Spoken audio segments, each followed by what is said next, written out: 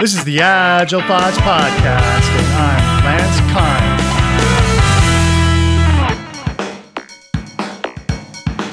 Hi, I'm David Bernstein, and I've been a software developer for actually longer than I care to admit.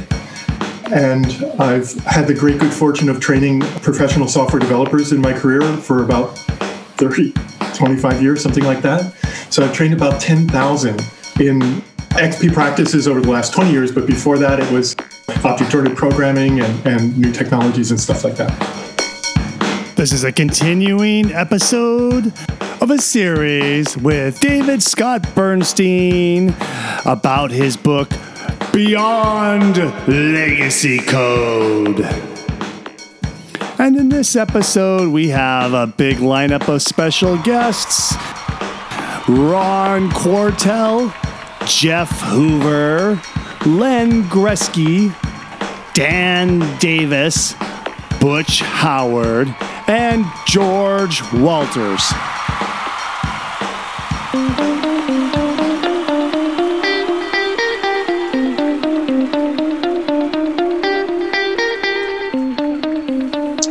So what did you guys think of it? Any feedback?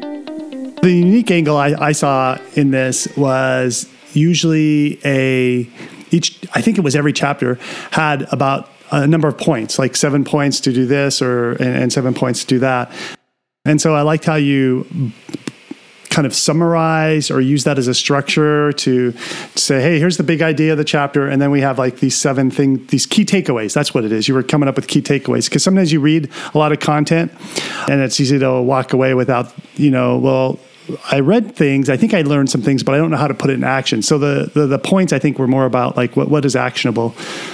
So I like that. So for example, other books that I personally have read are like the Martin Fowler refactoring book. So it's a different structured book. That book's about like recipes for certain situations. It's like a situational description. And yours was a more, I'd say, higher level. One of my favorite parts, by the way, was because as somebody who teaches a lot of test-driven development, I thought you did a really good job of describing that process in writing. So I appreciated that. Cool. Thank you. Yes. Yeah, I wanted to, again, boil everything down to common sense so that we could really understand it. And I felt like there was a lot of misconceptions, especially on the more technical side. So I started in a sort of non-technical way. Actually, that's part 2, but let me talk to you I wanted to ask you about part 1 first. Just because I've gotten pushback on part 1. Some developers are like, yeah, we know this from. But I felt like it was really important to reframe the problem and for us to see the scope of it, because we know from our own little experiences, that there are challenges in software development, but to recognize, and this was a huge eye-opener for me when I did some research in the industry and found that this is universal. Everybody is having these challenges to the tune of almost, hundreds of billions of dollars a year in the US alone. That's what the studies that I've read say, that indicate. And we're not talking about like bugs or anything. We're just talking about our inability to get product out the door. I think one of the things that really impressed me in the research that I did, we don't have much research done on our industry, was an NIST study that says that 80% of our effort goes into reworking things that we did in the first 20% of our effort. We're supposed to be experts on workflow, and we have like the worst workflow. So I don't like the term eating our own dog food, but you understand what we're saying. Like automating like the things that can be automated and simplifying. What I find is, like, first of all, we in our industry are really smart people, obviously, right? I think we can all, or at least everybody outside our industry thinks that. But we like to make things a little harder on ourselves than it really needs to be. We tend to do multiple things at the same time, which causes a lot of confusion and a lot of churn for us. And when we start to figure out how we can do things simpler, we realize that there are lots of ways to simplify things. Just a quick example, like when we go to refactor our code, very often, and no one teaches this. The best that we have is Martin Fowler's book, but I don't really see schools teaching this kind of thing. So when people go into try to refactor their code or actually add a new feature, they don't clean the space first. They oftentimes just try to wedge the feature in any way they can. And that's infinitely harder. It's so much more difficult to do that than first creating a space to add the feature by refactoring the code and then adding the feature. Doing those two separate steps separately is vastly simpler. There are methodologies around this, and they're complex methodologies. Like we all know software development is complex, but when we take the time to start to figure out like the right workflows, things get far easier. And that's really what the Agilists, that's what the authors of the Agile Manifesto did for us. The people who wrote XP has done for us is help make our workflows more straightforward. So drawing from that, I think is valuable. I'm curious, you mentioned you got pushback on chapter 1. So for me, chapter 1 was covering things that I maybe vaguely knew, or I knew exactly. Like I was basically in complete alignment and then kind of remembering things, or you were bringing in a little bit more new information on that. Yeah. The chaos report, et cetera. I think you were talking about the rework. That frame is a bit new for me personally, because a couple of years ago was the first time somebody said, the software TDD reduces rework. I'm like, rework? We're reducing bugs. And then he described me, well, when you fix a bug, that's rework. I go, oh, okay. This is a broader classification than I had thought of before. So I like that, and I think that the industry does waste a lot of money. And I appreciate that you're saying that the software industry is a bunch of clever smart people, right? Entirely intelligent people. And I'm with you on that. But the other problem is there are a bunch of smart people who are a little difficult to get their minds to change. So I don't know if that's the Dunning-Kruger cognitive bias where I don't, of course, my way of doing things is the best way. I'm not convinced, by the way, that effect is everyone. I think it's, when I work with teams, there's a few very smart people who only do things a certain way because they've like anchored themselves onto that way. People have told me this for years, and I have to tell you that even the most skeptical developers, if you show them, if you actually demonstrate to them, like we're from this area, show me. they want to see, and if you can prove to them, then you got them. They're on board. They totally, that's their criteria, which is a correct criteria, right? Hey, if this stuff is good and it works, then let's adopt it, right? As opposed to managers who right. Often you cannot get through to them, no matter how reasoned your discussion is. So part of that is because the managers often have a different set of priorities. And so to be able to effectively communicate with the manager, you've got to understand what their priorities are and how, regardless of what the stated priorities are, it's what the unstated priorities are that drive a lot of their behavior. That's true. But in some projects, building the best product possible is actually a priority for everyone.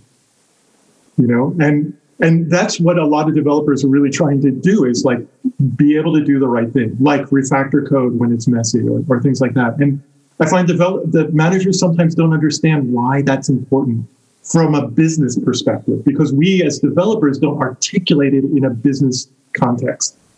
Well, I would agree with that. I think that there are many developers who do not understand the economic value of their time. and the cost of the rework. And when I'm coaching development teams that are beginning transformation, a lot of what I like to talk about is understanding the impact of low quality and bad practices on their lives. So I've led transformations through organizations where at the start every build causes outages, and when we were done, you could show how we could go idea to production in 24 hours with no defects and no downtime. What happens then is people get off the late night production incidents. They start getting done what they committed to, in an increment, and then begin to get their lives back. But sometimes they're so overwhelmed by the mess that they're in that they can't see how to get out of it. But the economics is I think is a big thing. And regarding your comment earlier about that most of the cost of a software application occurs after it's deployed to production, Robert Glass wrote an article about 20 years ago I think it was in IEEE Software, called Frequently Forgotten Fundamental Facts About Software Engineering, where he talks about the fact that the bulk of the cost of an app is incurred after it goes into production. I'm not sure if that was the source that I drew upon or not, but you might not have noticed I made a chart that showed that the actual original development is only 20% of our effort, and the vast majority after production, that is not maintenance. That actually is fixing defects and enhancing features. And that's right. Enhancing features is the most important. But what's interesting as a rule of thumb is that you can look at a budget and for a project, say, or a piece of software, and then multiply it by 5 to 8 and say, this is the investment you're in for over the life cycle of that piece of software, and what economic value are you going to get out of it? So that model is incredibly useful. Yes. And also, I think the main point that I was trying to make was that it doesn't have to be that way, that you could actually not have to do all that rework if we think about it a little bit in a little bit more detail. And that's the goal.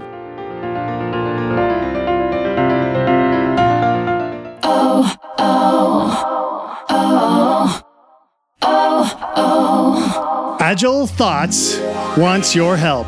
However you find our show, be it through iTunes, Stitcher, or any of the other podcast aggregation systems, go ahead and leave us a review. Click some stars. And that will help us grow the show. Thank you.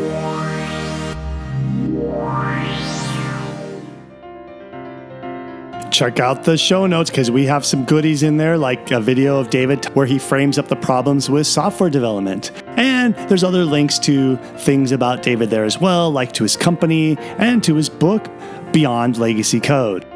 Where are the show notes? The show notes are right there in your podcast player if that's what you use to listen to this audio. If instead you're downloading this podcast from the website, go back to the website and there you'll see the show notes where you downloaded this MP3. This episode is part of a series. If you missed the first episode, go back to the show archive and you'll find the start of this series at episode 188.